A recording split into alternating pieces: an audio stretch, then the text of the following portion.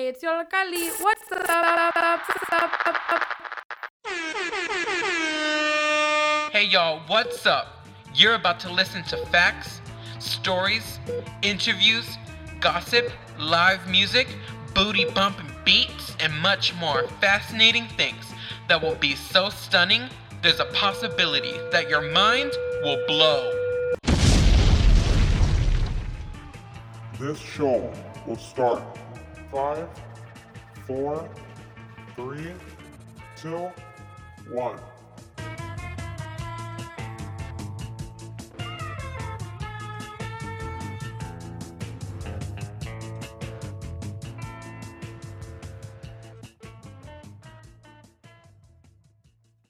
Pop-Up Youth Radio is a project of Yolokali Arts Reach and is a youth-led, community-centered pop-up internet radio program. This Pop-Up Youth Radio was recorded on September 28, 2019 in the Black Museum of Art at Northwestern University in honor of the opening exhibition of Pop America 1965 to 1975. Hello everybody, what's poppin'? You're listening to WLPN LP Chicago 105.5 FM Lumpin Radio, and we are Yolokali's Pop-Up Youth Radio, broadcasting live at the Pop America exhibition opened from the Block Museum of Art here at Northwestern University Evanston campus. My name is Emmanuel. I'm Marie Mraz. And I am Nine. And in today's show, we will be talking about the opening of Pop America's exhibition, the Block Museum as a whole, and the many amazing activities that are being held right now at this museum. So, guys, we took a little peek into the exhibition. What do y'all think? I think it's really beautiful the way it was set up, to be honest. I think it's amazing how a lot of the stuff that's being displayed still is like important today, and we see a lot of it still happening with like consumerism and like in the politics and stuff like that. And also interesting how everyone had like a different approach on similar topics, but everyone had their own way, and also considering that they're also from different places in the world, right? From Cuba, Argentina, Mexico, Britain. And yeah, what did you guys think? I think it was really beautiful about how different artists used different mediums to portray what they were trying to say. And even though some of them did like same things, like what we saw with Lucia and Columbia Coca-Cola, they also use screen print. And I'm like, the way that we use screen print now and the way we're going to use screen print later in life is actually really telling of like how we are as a whole, as a human beings, really. So it was really nice seeing that. For sure, and also a lot of the same mediums are very like active today, and we were talking about the screen printing process with a lot of different colors, and we want to intake that with one of our guests later on. Yeah, definitely. I don't know, I feel like being that the exhibition is here on the campus, I feel like I'm getting my education on. I'm learning so much here. So. Yeah, there's very helpful descriptions as well on every piece, and also they're divided by sections, so there's like almost like themes in a way, and I think that's very neatly because I saw a lot of the same artists, so being displayed in different themes, if that explains it well. Yeah. Well, anyways, let's go ahead and start with our first interview, and here we have our special guest. Can you please introduce yourself? Sure. I'm Corinne Granoff. I'm academic curator here at the Block Museum, and I had the privilege of working on the exhibition for this venue. Awesome. Oh my goodness. So can you tell us a little bit about how it was like to start with this particular exhibition, since it's a borrowed exhibition? Exactly, yeah. The exhibition was organized by the Nasher Museum of Art at Duke University. So it's an institution that we've worked with previously, and a like-minded institution in that they're interested in art that opens up questions to ideas and history and experience. So this seemed like a great project. This look at Latin American pop art or pop art that from across the Americas, because there were so many ways for us as a university museum to connect with different departments here at Northwestern. So there's a lot of delicate pieces. I mean, every piece is delicate. It's very meaningful. So what was the process like to unbox some of those artworks and handling and transporting from one area to another? What was that like? Well, a few of us, me and two colleagues, were able to go to the Nasher last spring and see the exhibition installed there. And it does look different here. At the Nasher, it was one floor. Here we've had to spread it across 2 floors. I think you're right. There are so many fragile and delicate pieces like the Oiticica banner, Be an Outlaw, Be a Hero, which is displayed in a special case because it is very fragile. It's a screen print on fabric, and it was used as a flag in demonstrations and this flag exhibition that was kind of a protest and art event at the same time. The most memorable piece to uncrate was the Marisol, my mother and I. Yeah, I was just about to ask about that one. It caught my eye with Marie as well. Yes. And we were talking about, thinking back on the unboxing idea, what was the packaging like for that specific piece? Right. Well, you probably noticed there are a lot of really large pieces in the exhibition, monumental paintings. That, of course, is the largest and the heaviest. Mm-hmm. And I think it came in 3 huge crates because it's 3 different pieces. Umbrella on top, the mother and daughter figure, and then the bench. And it was most of one day for installing just that one piece. Can you talk to us a little bit about the idea behind that piece? Oh, yes. So Marisol is probably one of the better known artists in the exhibition. She was, she's identified as a Venezuelan in this context, but she also worked in Paris and New York. She's well known for this kind of sculpture that is figurative, or it starts out in a figurative tradition, but then kind of abstracts the figure in space. And this is a reflection on her and her mother. She lost her mother as a young child. The sculpture is just very colorful and bold, and you may have noticed we have it lit, so there's like a dancing shadow around it. But when you get closer, you see all these kind of elements of tension. Like the mother's face is very restrained, and they seem to be kind of not interacting, just next to each other. Yes. So there's a kind of uncomfortable feeling you get as you get closer to that sculpture. So it brings up a lot of, it's not just as it looks, cheerful and bright, but it's got all these different layers. The feeling in that piece is similar to her piece, The Party, is it? Okay. In the way that they're not necessarily interacting with each other. So I think it was a nice way to make it a little bit more personal with an idea of a mother and a daughter. So I thought that was really amazing. Oh, great, yeah. And could you tell us a little bit of the process of finding out the pieces and discovering them and choosing them? Right. So the exhibition was actually curated by Esther Gabarra, who's faculty. She's a professor at Duke University, and she's going to be speaking here next Wednesday. Oh. So I wasn't technically the curator of the exhibition, but I know it was very important for her to have a number of countries represented. So as you already mentioned, there are countries all across South America and the U.S., Cuba and Puerto Rico. And so that representation of different countries, thinking of artists whose work engage with a pop sensibility and a pop style, but also who go a little bit deeper. So there's sometimes a little bit of a political engagement or this kind of reflection on identity, like we just spoke about with the Marisol. Yeah.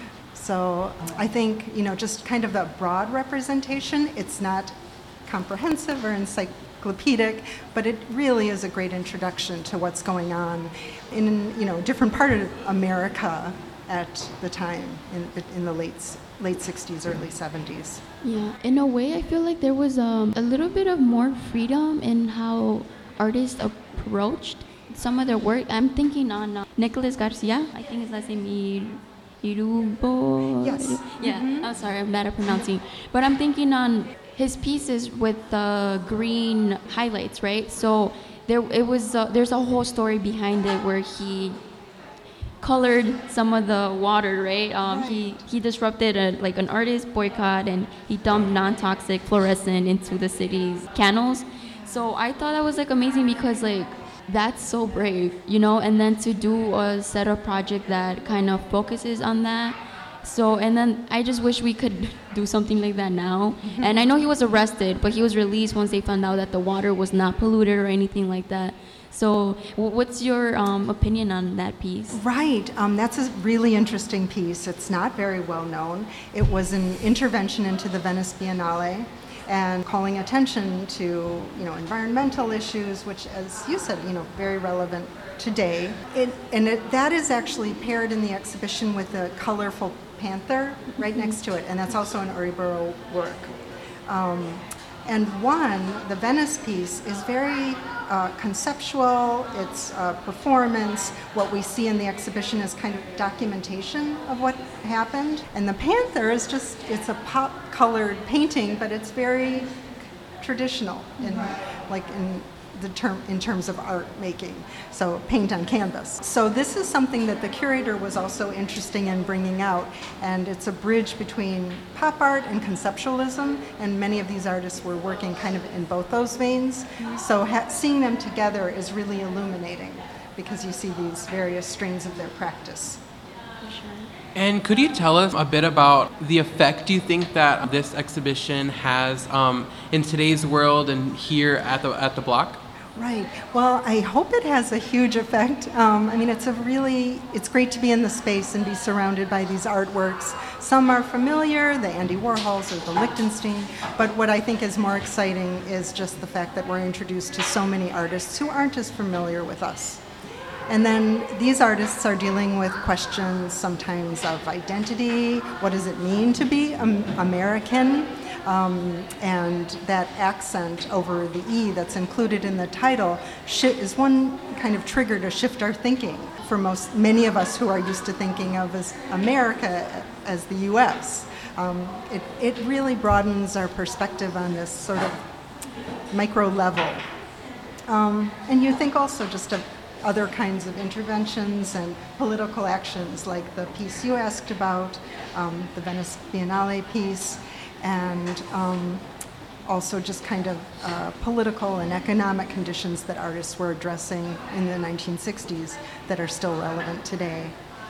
I think also considering the space that it's a campus, a university campus, it's amazing to have that accessible for younger people and just students in general, like you mentioned, to have that perspective, especially of that particular time of 1965 to 1975. That's amazing. Right, yeah, and it's not just art historians who are on campus who are interested in the exhibition, but we have classes in Spanish and Portuguese and journalism, and people who are interested in a broader historical questions. So. After somebody might have, gone through the exhibition, what thought or story do you hope that somebody takes after going through the entire exhibition? Yeah. Again, just this idea that America is more than just the continental U.S., that there are people across the continent who are engaging with dialogues around pop, hoping people are exposed and absorbing this different history. I mean, the exhibition is kind of an intervention itself into the history of pop, which we think of as kind of a New York or London phenomenon, but this kind of opens it up and we see what was happening in Buenos Aires and Cuba and Rio de Janeiro. So this kind of opening up of the perspective, not thinking of as modernism as something that happens in the US or Europe, but it's happening globally. Do you have a favorite piece? Oh, my goodness, that's such a great question. A favorite piece. One of them, I have many favorites. I think one of them is the Celso Morales Coca-Cola bottles, because you could walk by and think it's not even an artwork, and it's really a perspective-shifting work of art where he silk-screened messages on Coke bottles that would go back to the factory after people drank the Coca-Cola, and once the Coca-Cola bottles are filled with the brown liquid, people see these messages like Yankee Go Home. So Morales is creating this artwork that normally wouldn't be in a museum. It's just circulating. It's called Interventions into Ideological Circuits. And Just by creating this small gesture of adding words to the Coke bottles, he gets us thinking about U.S. cultural imperialism and economic imperialism, and how this was it during the time of the military dictatorship in Brazil. So this was a really effective way of spreading his message. And it's For really sure. sorry, because like me and Nine were actually talking about it when we were upstairs and actually looking at it. Because like for us, we were both thinking it's like another way of like graffiti. Or street art. Yes. Absolutely, Yeah. exactly. Yeah. And it's awesome, again, like the intake that, we don't really have the access to intervene with like the products that are being released like that. And then back in the day, there was that access that, you can leave your mark and you don't know where this bottle is going to end up, and you don't know who's going to see the message. So in a way, it's a form of graffiti or street art. Yeah, And then absolutely. you talking about the dictatorship that was happening in Brazil. I think it's like another way of like social street art and stuff like that, and like fighting against that dictatorship. I was gonna say something else. I think that's actually really nice now that like you're actually mentioning it and us thinking about the same thing. It's really beautiful, actually. Yeah, well, that's one of the pieces that I love. I could see why. And considering that a lot of different things happen here at the block, what other things do you help around with, and what else are you in charge of? Oh, okay. So as academic curator, I often work with students who are working here at the Block Museum. I work with faculty, curating exhibitions. I sometimes curate my own exhibitions too. But yeah, I think that's the emphasis that in my work is working with students and faculty. That's amazing. And what does the Blocks Museum permanent collection consist of? Okay, so we have about 6,000 works in our collection. It's mostly works on paper, mostly prints, but also drawings. We have a sculpture garden. You may have walked through it. But I like how our collection of prints also dovetails with this exhibition. And you were talking about this a little bit at the beginning, how important screen printing is. I mean, in the case with Sildo Morales and the Coke bottles, that's one example. Oiticica's flag is another. And especially also Rupert Garcia, who did a lot of work with silk screening as a way to disseminate social political messages. That's amazing.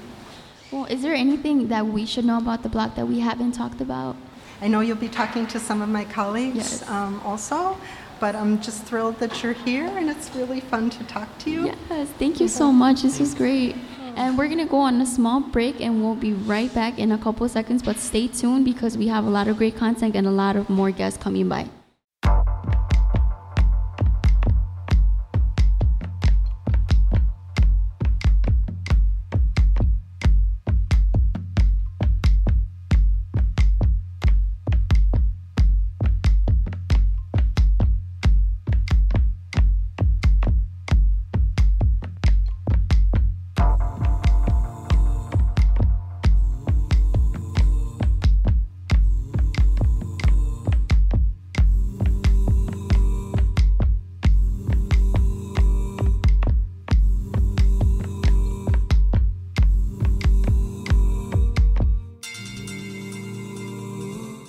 Guys, what's up? Don't forget that we're Yolocali's Pop-Up Youth Radio, broadcasting here live at the Pop America Art Exhibition here at the Block Museum of Art at Northwestern University Evanston campus. My name is Emmanuel. I'm 9. And I'm Marie. And we have a little special guest here for you all. Hello, could you please introduce yourself? Hi, my name is Lois, and I am the tour coordinator here at the Block Museum, and I'm also a student at Northwestern. So I've been a docent for a couple of years, and now I help run the tour program. So when groups come to the museum, I help plan an experience in the galleries. And could you tell us what you're doing here today? Yeah, definitely. So I'm here just to help out with the opening of the exhibition, and I'm working with this radio program, which is awesome, and it's been really cool getting to talk to them and hear more about what they do. So yeah, I'm around to help, and I'm excited to see what's happening. Yeah. Considering that we have this amazing exhibit, let's start off with a very general question. What is art to you, or how would you define art? How would I define art? That's something that I think about a lot. I don't know. I'm really interested in thinking about art and politics together, and thinking about art and kind of like, and just how it can be part of our everyday life. Like, obviously, like, you can come to a museum and look at art up on the walls, but then so many of the works in this exhibition were also posters that were hung up in the street, or things that people encountered outside of a gallery space like this. So I think I have a pretty broad definition of art. I think a lot of things can be art, and I think that you can talk about a lot of different things as art. So yeah, but I think what's so amazing about art, when you have that really broad definition of it and see it as something that's part of everyday life, is that it has a lot of power and it has a lot of meaning and can really be a part of social movements and social change. And so far, what do you think about the Pop America exhibition? I really love it. I got to walk through it with the curator a couple of days ago, and it was my first time really seeing everything.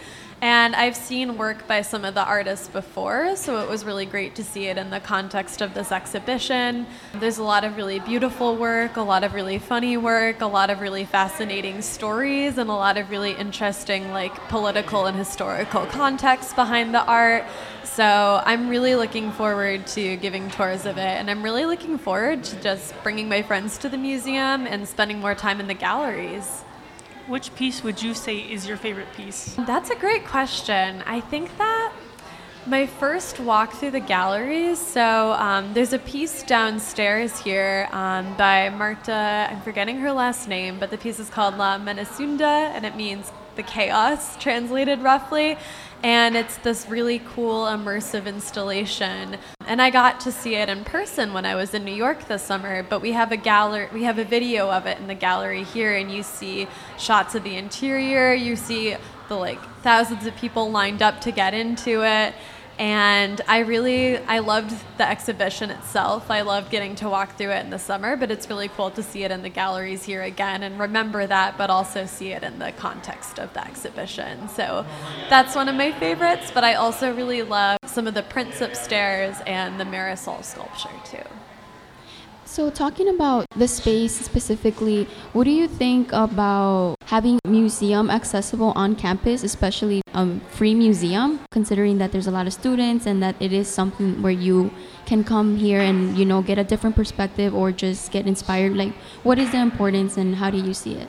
Yeah, I think it's so important and so cool that Northwestern has this museum on campus. I remember when I was deciding what school I wanted to go to and I visited Northwestern, I came to the block and just absolutely loved it and thought it was so great that there's that kind of resource here. So I think that as a docent and as the tour coordinator, I see a lot of professors bring student groups in here, and I see outreach to student organizations. We've had partnerships and had events in collaboration with student groups here at the block before. So I really appreciate that, and I think that it's not just an academic resource for students, but also can become a center for community and a place that people can come gather and really learn about art and get to know each other. So I really love that about the block. And then I also really appreciate that the block makes efforts to do outreach to the greater Chicago community, that it's not just a campus museum, it's not just in Evanston, it's not just at Northwestern. There's a lot of connections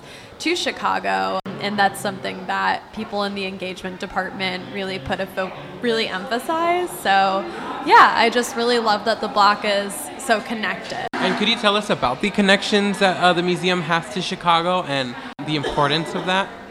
Yeah, so in my work in outreach, something that we do as we're getting ready for an exhibition to open or getting ready for a big program is looking into organizations who might be interested in the content of the exhibition or the themes of the exhibition, who might be invested in some of the maybe political significance or be invested in the political significance of an exhibition. So I know in the past we've had people come to our openings. At the William Blake opening a few years ago, we had the Old Town School of Folk Music come do a jam session outside. We've had printmaking collectives like IGC Today and Spudnik in the past come. And then today we have Yolo Kali here doing an amazing broadcast with us. So there's been a really all kinds of different groups I've seen partner with the block, and it's really great to see that continuing. Thank you so much for being here with us and, letting us know everything that we need to know about the block. Yeah, thank you for having me. Thank you. And we're going to go on another small break. Remember that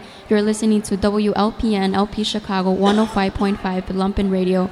And this is Yolo Kali's Papa Youth Radio broadcasting live at the Pop America exhibition opening at the Block Museum of Art in Northwestern Evanston campus.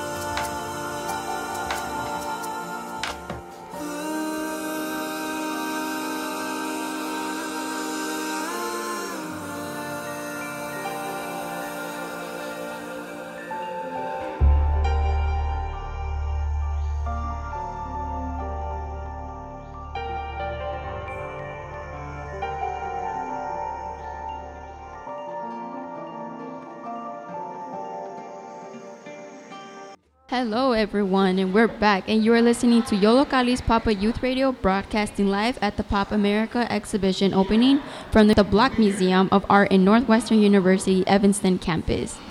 And we're just hanging out, and so far we've had some great interviewees. Amazing. Yeah, super amazing. Inspiring.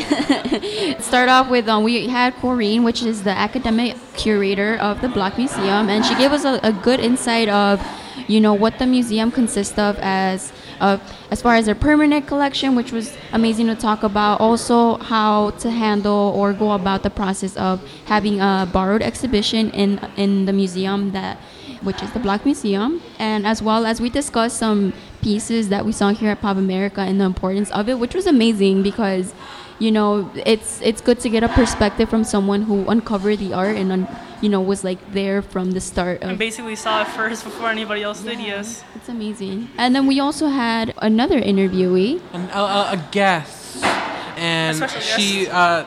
talks about why she was here pretty much and how she ended up working with the exhibition.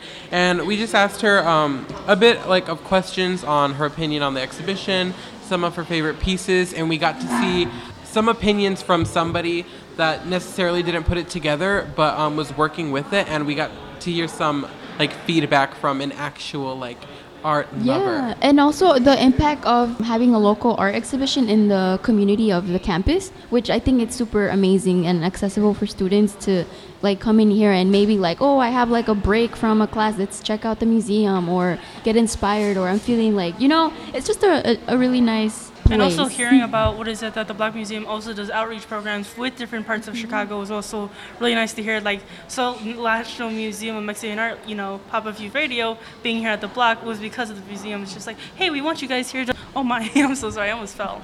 Excited I am, obviously. So yeah, it was really nice hearing that too. And not to forget, we also had a member from Instituto Gráfico de Chicago Yes. just talk with us just a couple minutes ago. And that was a very good insight too. And also kind of having the perspective of how to go about this specific medium, since we also saw some screen prints at the exhibition. And it was amazing. We talked about the process of it as well. But yeah, thank you so much for everyone that's tuning in. And we are at the Block Museum.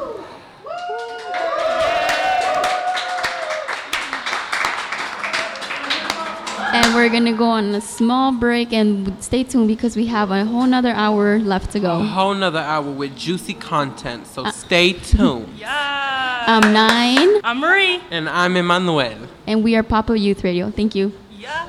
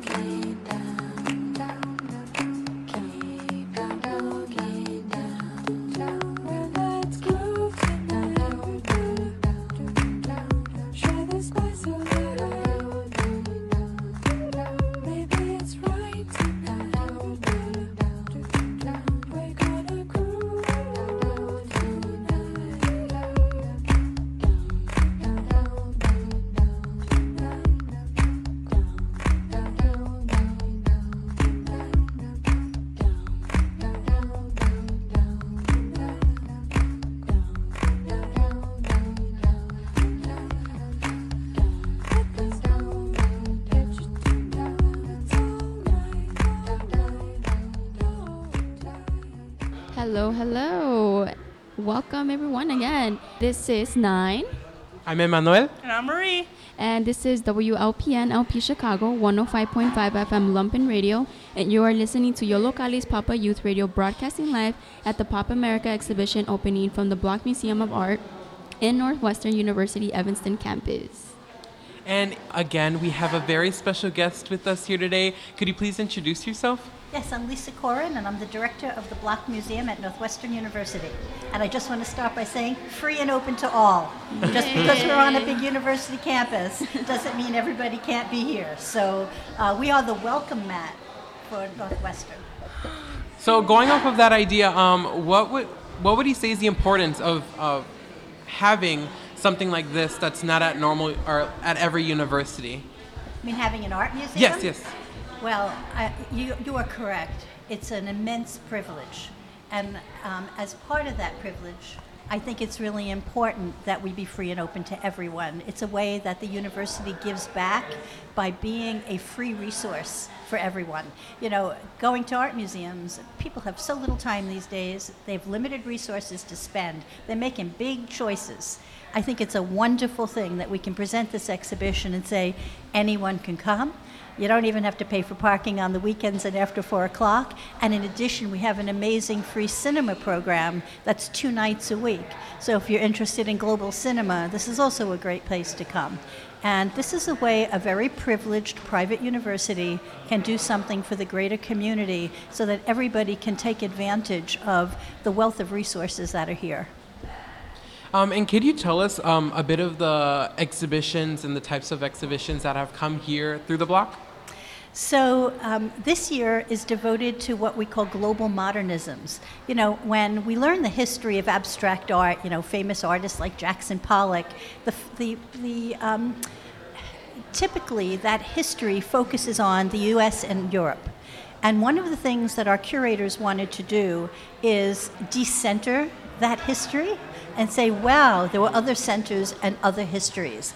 And so this exhibition deals with the phenomenon of pop, which a lot of people associate with Andy Warhol, and show how it went around the world, but particularly in Latin America, because the 60s, the 70s were a tremendously tumultuous time politically. And artists were artists typically mine whatever is going on in the world around them to create their art. They're responding to it. They're reacting against it. They're taking positions politically on the things they like and that they don't like. And this exhibition provides a really incredible insight into how artists were processing these vast cultural and political changes taking place on this continent during this particular period. But it also includes, Cuba, which, it's really important for people to know that this world extended far beyond the borders of just the continent of Latin America. And so it also deals with artists in the United States and how they were. So it's about the Americas. I think that's the way to put it. And it's followed by an exhibition of modernism in Turkey, Iran, and India. And after that, modernism in the Arab world. So our program is really global. We're interested in global perspectives, how thinking about the world from the point of view of someone who comes from a different place and different culture can change the way you see yourself and your relationship to that world. For sure. And that's amazing, again, considering the space that it's in, where a lot of students have access to it. And not just students, but how you mentioned it's free, and people have that exposure to come here and have those perspectives as well. One of the museums in the world that I admire most is the National Museum of Mexican Art in Pilsen. I started looking at their work in the late 80s as a young curator because it's one of the few museums that has international importance and huge stature in this country, and at the same time still manages to feel like a community-based organization. It has a kind of intimacy to it. I mean, going over there on Sundays after church and seeing all the families there is very, very rewarding for someone like me in the museum profession. And so when I think about the block and what I'd like it to be, the feeling I'd like it to have, that is one of the role models for this museum. So we're thrilled that we're going to be working with them on programming for this exhibition. How do you want other people to feel when they see this exhibition of Pop America? I want them to be thoughtful. I want them to come in and see the work and ask questions about what they're seeing. I want them to be open to new histories, if this is not a history they're familiar with. I mean, as I was saying before, this is not my area of expertise. And so I'm here to learn just along with everybody else. This is a slice of history that I'm completely unfamiliar with. And I don't think you can be a really responsible global citizen without taking an interest in other people's histories. So particularly the U.S. relationship to that part of the world, right now more than ever before. It's really critical that we have an understanding of how we got here and also where we're going to go from here. I believe that's actually really important and beautiful mindset to think about. Anybody? And when seeing pop-up exhibitions similar to this one come and go, how does that affect your creativity or thought on history and the history of art? Well, that's a really good question. We're always trying to push the boundaries. And so sometimes the art you see here may be things you could see other places, but we want to put a different frame around it so that you see it with fresh eyes. So upstairs, you're going to see a print by Andy Warhol, alongside work by artists from, Argentina, Brazil, Venezuela. Well, that creates a really interesting tension because we're used to thinking of him as the king of pop. And I want people to come there and really, think, well, maybe Warhol wasn't the only one who was thinking and working in that way. And also to ask, why were some of these artists left out of the canon of art history? How did he get to claim the title King of Pop Art? Why not Marisol, for example, the fabulous woman sculptor whose work you'll see in the exhibition. So we're always thinking when we're doing exhibitions about ways that it encourages people to question how things got the way they are.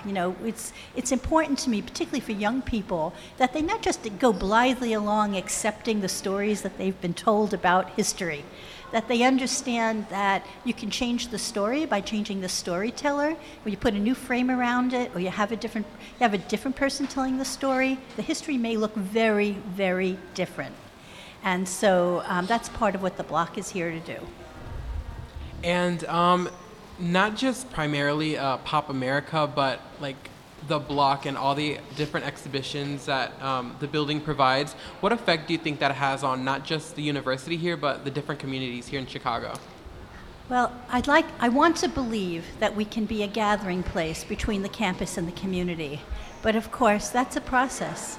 I'm not going to lay claim to the block right now being that ideal space, but I think it's something that we should be aspiring to. When we have programs with really lively discussion between students and faculty and members of the community at large, it kind of brings us all together to hear each other's perspectives and doesn't relegate them only to the ivory tower of the academic world.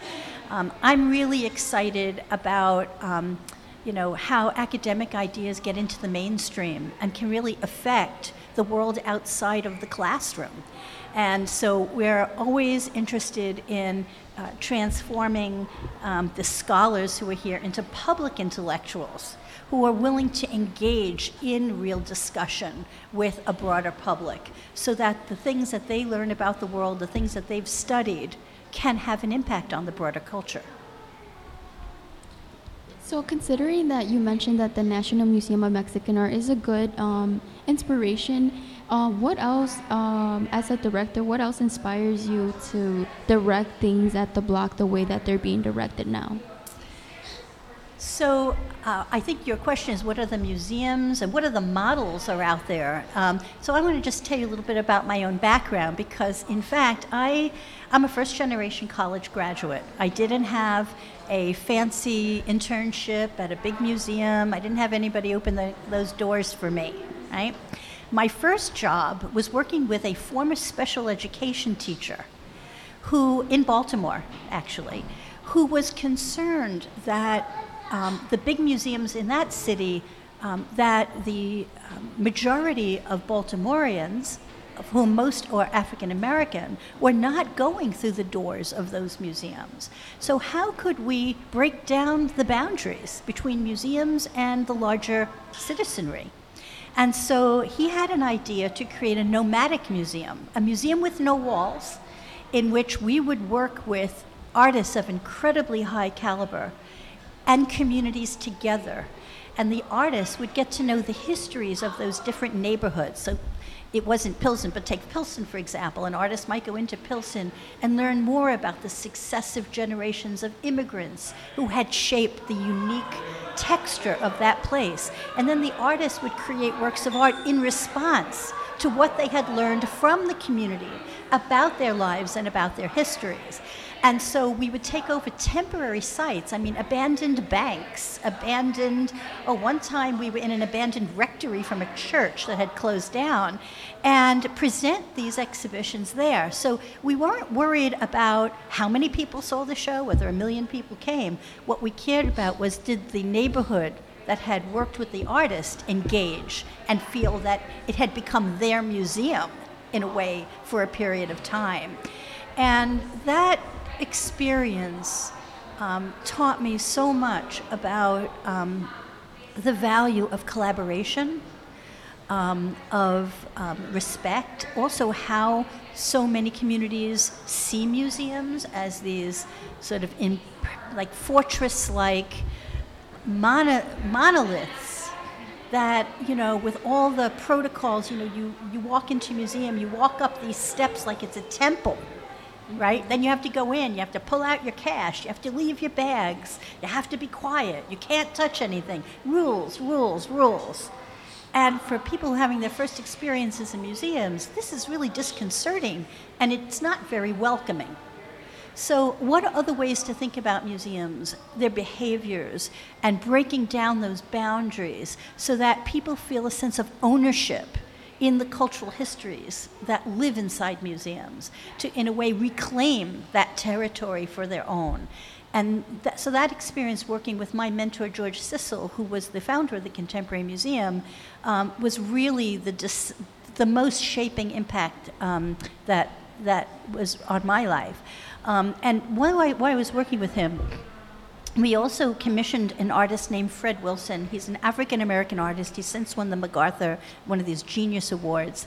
And we brought him into a Southern White Historical Society that had not a single board member of color as a trustee. And it was a museum that told us, that it had no representation of African American history. Remember, Maryland is where Harriet Tubman was from. Frederick Douglass was there, Benjamin Banneker, the great astronomer who was a friend of Thomas Jefferson's. And Fred went in and he represented their collection from his perspective. And remember what I said before about change the storyteller, you change the story?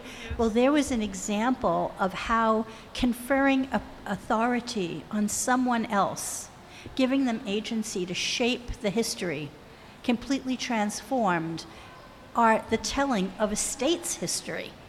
And I'm interested in those kinds of interventions, in the kind of authoritative narratives of history, and also in the authoritative positions of institutions like museums.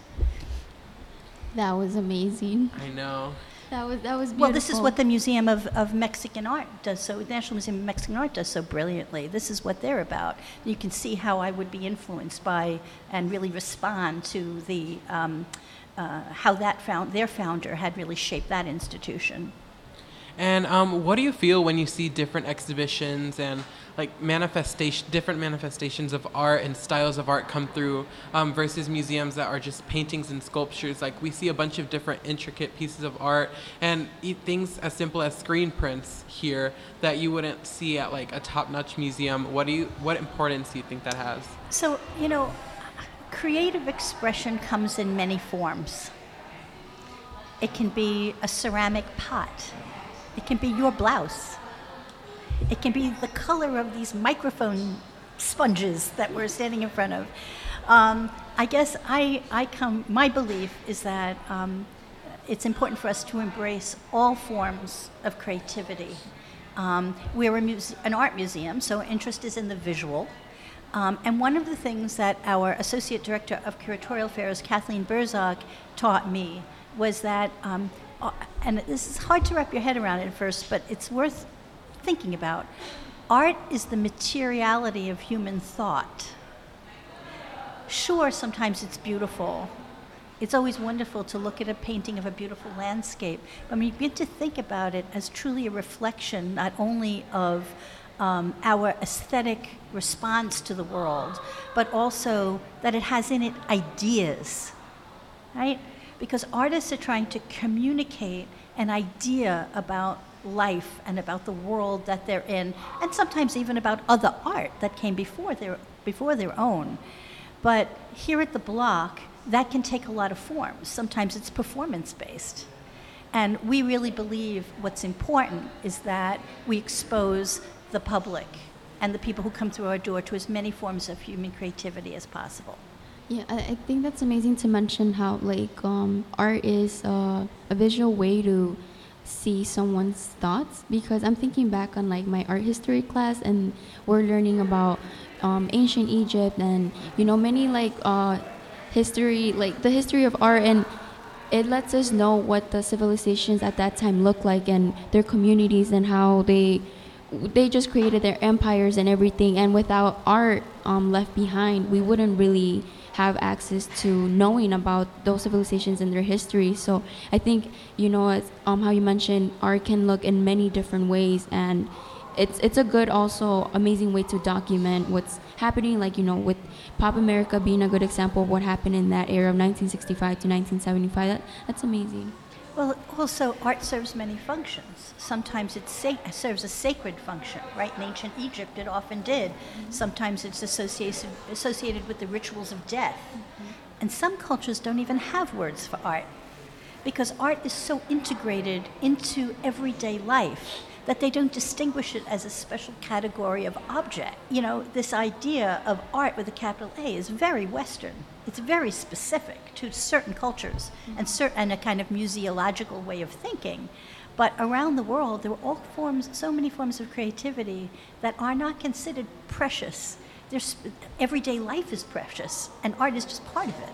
Human expression is part of it. Yeah, that's amazing. Well, just a little final question to wrap up, since we're Yollocalli and we're crazy. If you were to describe the Block as a food, what food would you choose?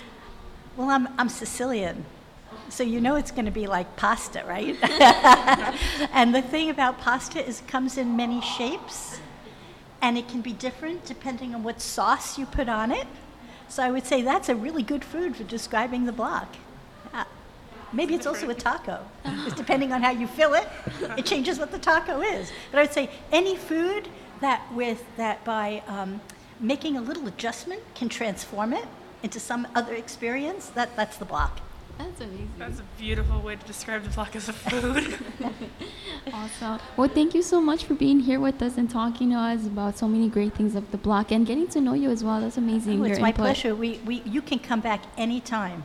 We'd love to have you. You can, and it doesn't always have to be about Latin American art.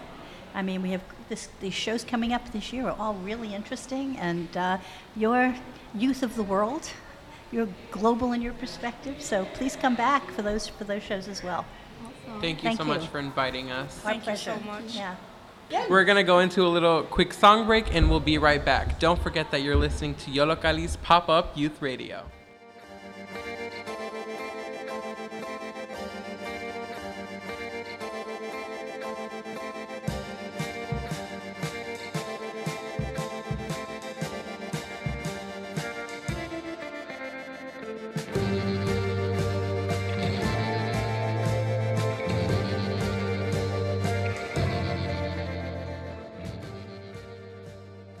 Hello, everyone. This is Pop-Up Youth Radio, broadcasting live from the Block Museum at Northwestern University in Evanston, Chicago.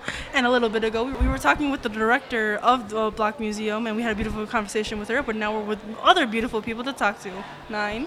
Yes, so we have Trio Calavera here with us. Hello, everyone. Can you introduce yourselves, please? Yes, my name is Jaime Garza. Hi, my name is Camilo Rincon. And my name is Luis Fernando Amaya. Awesome. Thank you for being here with us. Can you start off by telling us what do you play? I play jarana and cajon. I play requinto and jarana. I play Leona, which is an acoustic bass. And we all sing. Okay. Lovely. So how did the trio formulate? That's a great question. Actually, for these kinds of things, whenever, I don't know, one of us would get invited to play some son jarocho, and we needed other people that we could trust to play without necessarily like many rehearsals. We would call each other, mostly me, I would call them. And it's because this type of music, son jarocho, what we play, you can really play with almost anyone that knows the same tradition, even if you haven't met them. But there are certain codes that sometimes you feel like other people play that you feel more comfortable with. So I have felt very comfortable with these two. So that's why we usually play together in gigs like this one, or playing at a cultural center where we can play son jarocho pretty traditionally, but pretty, I don't know, maybe solidly. That's the way to say it. That's awesome. Can you tell us, for our listeners who don't know about jarocho music, can you describe it and what it is and where it comes from? This music called son jarocho is from Veracruz, Mexico. For the song most people know is La Bamba, the Richie Valens version. That song is a rock and roll version of the traditional music that's from Veracruz, which is, when the Spanish came and they brought slaves from Africa, the cultures of Africans and Spanish and indigenous mixed to create this style called son jarocho, which is a lot of acoustic guitars, a lot of call and response. It's a community-based music. And it's all based around calling and singing back and forth, and it revolves around the dancers and the traditional party called the fandango, which is the gathering where everybody comes together and celebrates this music and convenes. And what are the typical instruments for this kind of music? Most of the instruments are made with the wood and the materials that are available in the region. So cedar is one of the main woods that's used to create to make the guitars, the jaranas, which they're called, or the smaller version, the requinto, which is a lead guitar, and la leona, which is the acoustic bass. So some people also incorporate small percussion. Sometimes it's la quijada de burro, which is a donkey jaw, and sometimes it's the cajon, which is the Peruvian box. And one of the main instruments of son jarocho is the zapateado, which is the tapping of your feet dancing, but it's also a percussion instrument.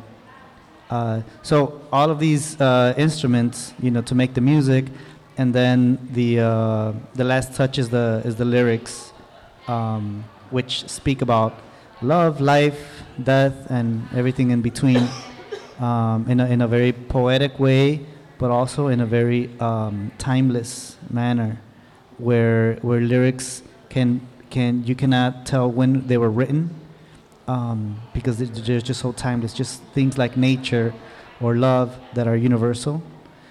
So those things kind of incorporate to create this beautiful music. Also, most of those instruments, especially the string ones, come from European instruments, especially from Spain and Italy, that came to that region in the 1600s or 1700s, and they evolved differently in those places. And also, lots of the music that, like the musical traits of son jarocho, you can identify lots of Baroque counterpoint, for example, like how the notes, like the melodies relate to each other, and you have simultaneous melodies and the harmonies, and the rhythm is very African influence, and also indigenous from that region, which are the Nahuas. So it's really cool that through the instruments, through the lyrics, through the everything about the music, you can see all the different influences and the history of this genre. And could you tell us the importance of keeping this music style and art style alive even today? Yeah, this style, it's interesting because in the United States and actually in many countries in Europe and South America as well, there's been several movements of restoring this music. It's never gone away. It's always existed in the small communities, but out of the cities, it's had periods of decadence where it's kind of, they've come at loss of losing it, and the people who carry it on don't pass it along. So lots of people, a lot of important groups have gone to have done initiatives, community building initiatives, because this music is really, it's based around community. It's communal based. It's, sometimes the main purpose, besides the music, beyond the music, is really just convening people and bringing people together. So there's groups actually all around, including in Chicago. There's lots of groups such as Jarochicanos.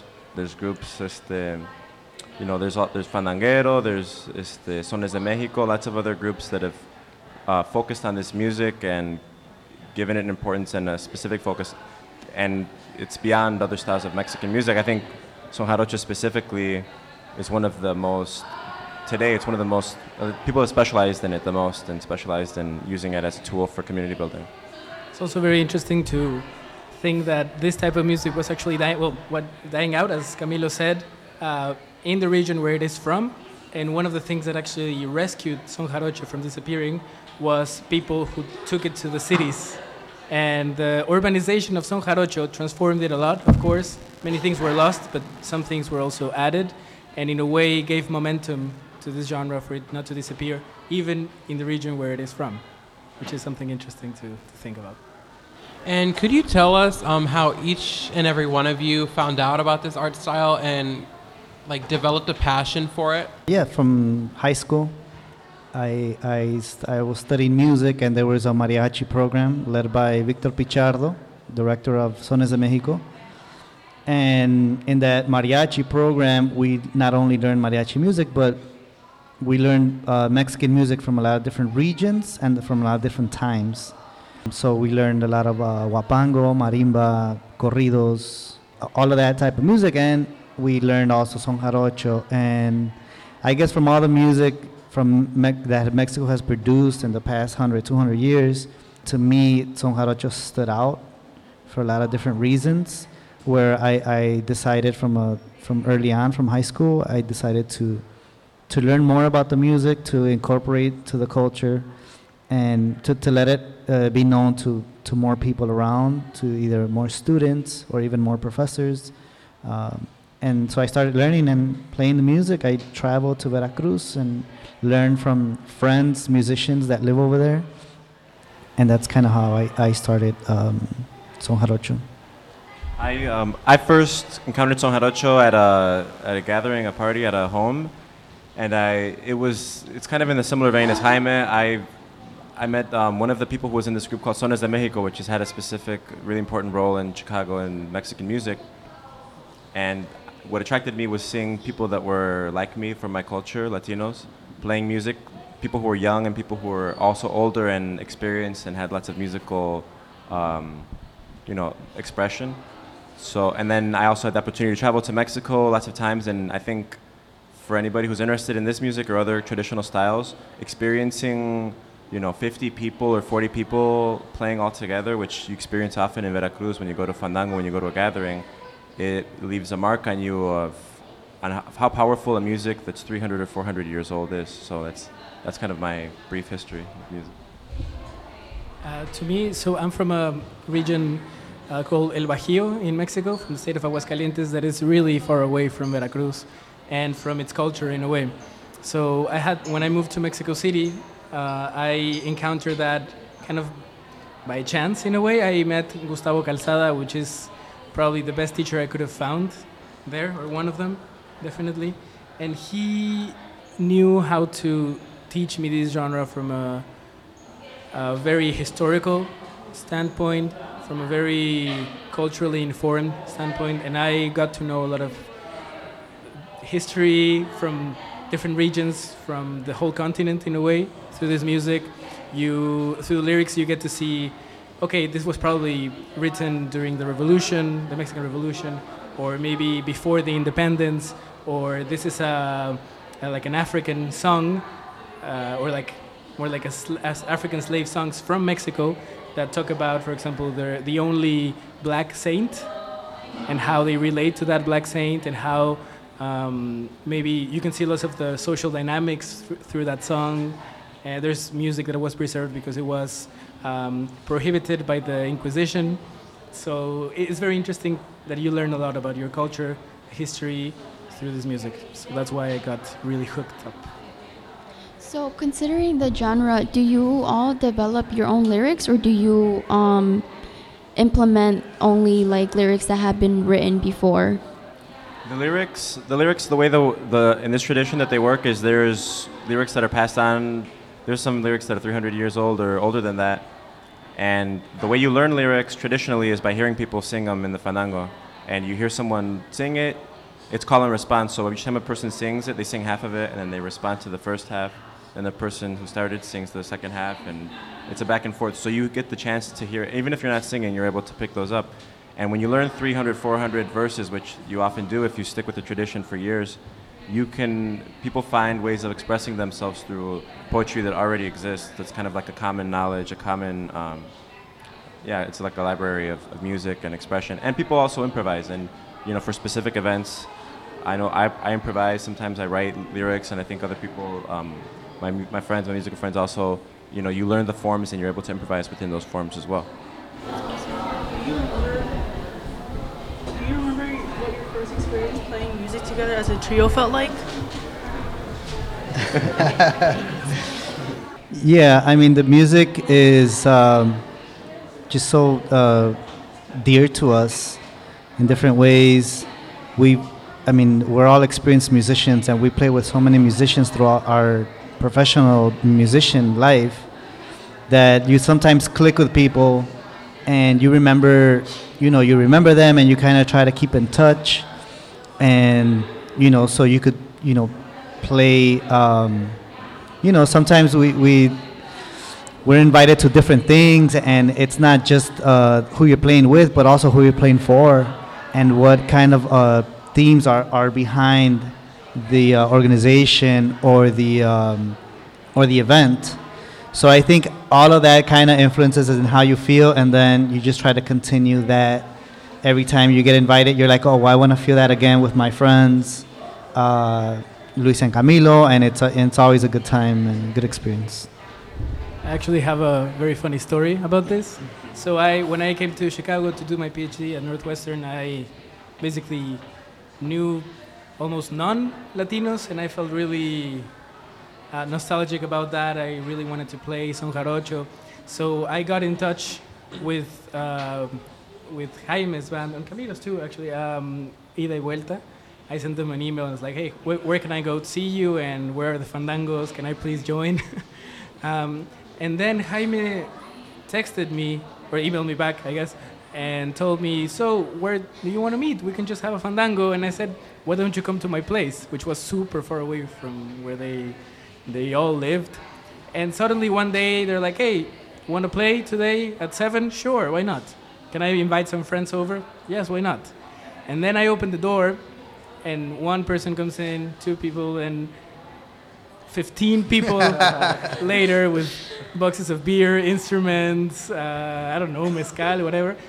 We started playing, and it was beautiful. It was super nice people, and we clicked. And ever since, we have been playing every once in a while. You just brought the whole community to your house. Without wanting. That's awesome. So, Ida Vuelta, can you talk to us about that? Yeah, we formed with another friend, Laura Cambron. We formed Ida Vuelta about 6 years ago. And it's a quartet, and we played all over Chicago, and we've toured a little bit in the U.S. And we focus on traditional son jarocho music. So it's a quartet, Ida Vuelta. I have a question for you. So you said you studied here at Northwestern, and considering that you mentioned that when you first studied here, you didn't have someone to really relate to, and how do you feel that you're here at the Block Museum playing with your trio at Northwestern? I mean, just to clarify, I did have a couple of them, but very few.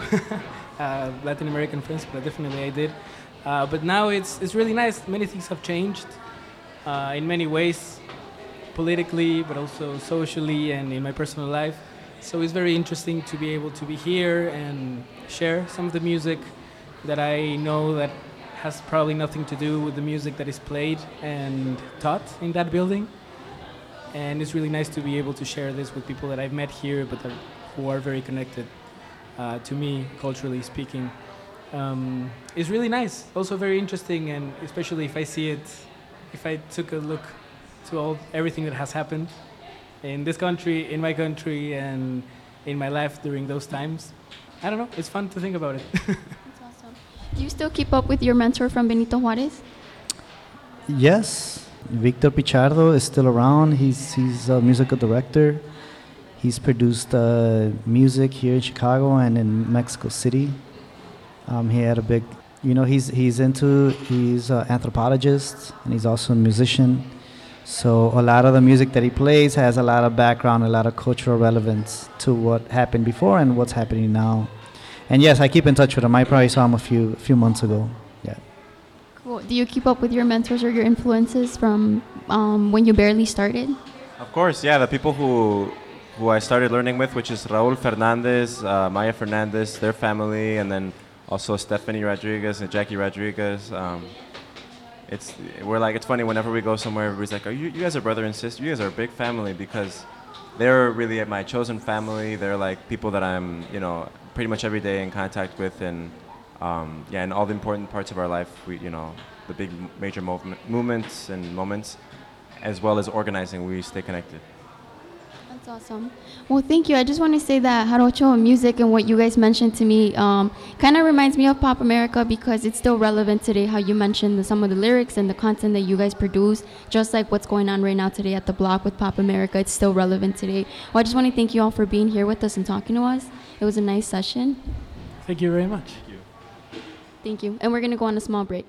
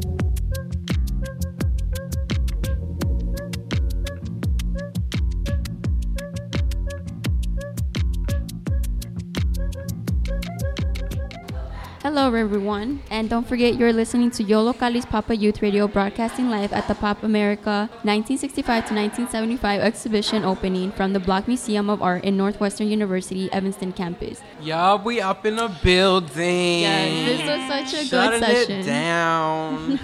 We just finished talking with Trio Calavera. Their interview was amazing. They had some insights because I honestly was not familiar with Jarocho music. I don't know about you all. Yeah, me neither. Yeah. It was an interesting experience though to like hear them talk about, and like wow, like to understand that it was like a dying, like music and stuff like that. A lot of people had to like take it with them out of like state, but like out of the country and like revive it. It was really beautiful, honestly, hearing that. I'm like, wow, people actually did that. Right. Crazy. And like I kind of mentioned this in the interview, like it reminds me of like the exhibition of Today Pop America, how a lot of it, you know, I wouldn't Keeping say the art alive. Yeah, I wouldn't say it's dying out, but a lot of the themes and topics about politics and economics are still very relevant today in 2019, considering that the exhibition focuses on, you know, 1965 all the way to 1975.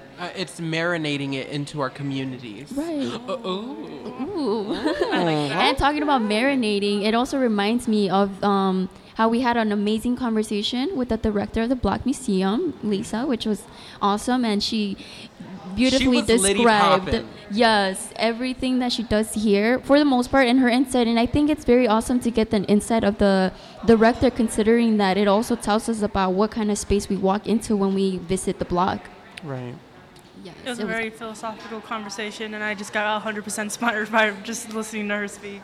Yeah, I was like, wow, we're like learning, and I forgot we were like live for a second, but it was like, oh my goodness. Just listening to her talk, just like, wow. So I'm so happy with all the different interviews we got today. I'm so happy all of you were able to listen and learn all about screen printing, Spanish music, and all the like Mexican stuff. Also about the relationships with the university and their students. You know, it seems like a very nice school to attend, considering that there's opportunities here at a local museum, which is, if that's in your interest, that's like, this is a nice space to kind of explore all of that. And it's also nice to hear that the director mentioned that the National Museum of Mexican Art is a really good inspiration for the way that things are directed here. Because, as you know... And how it affects the community. Yes, the community is very important and engage in it as well. Awesome. Well... Thank you all so much for tuning in. Yes, if you're listening, you can still come by to check out the exhibit. It's 2 floors and it's ongoing, and it's amazing. You get a lot of different insights, a lot of different artists from all over the world, like Cuba, Argentina, Mexico, of course the United States, Britain, and more, way more. And they're all divided differently, and there is a lot of backstories behind it. There's great descriptions to learn about them. Come get a new perspective, especially about what was going on in the world at that time. Yeah. Awesome. Well, we're going to close up now. Thank you so much for being with us. Thank you so much, everyone. And thanks for attending if you were here. Yeah, so this is, and don't forget that you are listening to WLPN LP Chicago 105.5 FM Lumpen Radio. And this was Yo Locali's Papa Youth Radio, broadcasting live at the Pop America exhibition opening from the Block Museum of Art in Northwestern University, Evanston campus. I am 9. I'm Emmanuel. And I'm Marie. And this was Papa Youth Radio at the Block. Thank you. Yay! Pop-Up Youth Radio is a project of Yo Locali Arts Reach and is a youth-led, community-centered pop-up internet radio program. Hello, it's me. I haven't heard from you in a while. I hope it's because you're listening and enjoying our amazing, outstanding, terrific, wonderful, inspiring, delightful, funny, breathtaking, amazing, astonishing, highly amazing production. If not, you should listen to our radio show, What's Up, again. In the meantime, we'll be working on the next one here in Lumpen Radio. So stay tuned to our next amazing, outstanding, terrific, wonderful, inspiring, delightful, funny, breathtaking, astonishing, highly amazing broadcast. I hope that you are informed about the awesome parts of life and that you will have a splendid day. Don't forget to listen to us on SoundCloud at Yo Locali, on social media like Facebook, Instagram, Twitter, or Tumblr at Yo Locali, or visit at yolocaliartsreach.org for more. We are the robots. We are the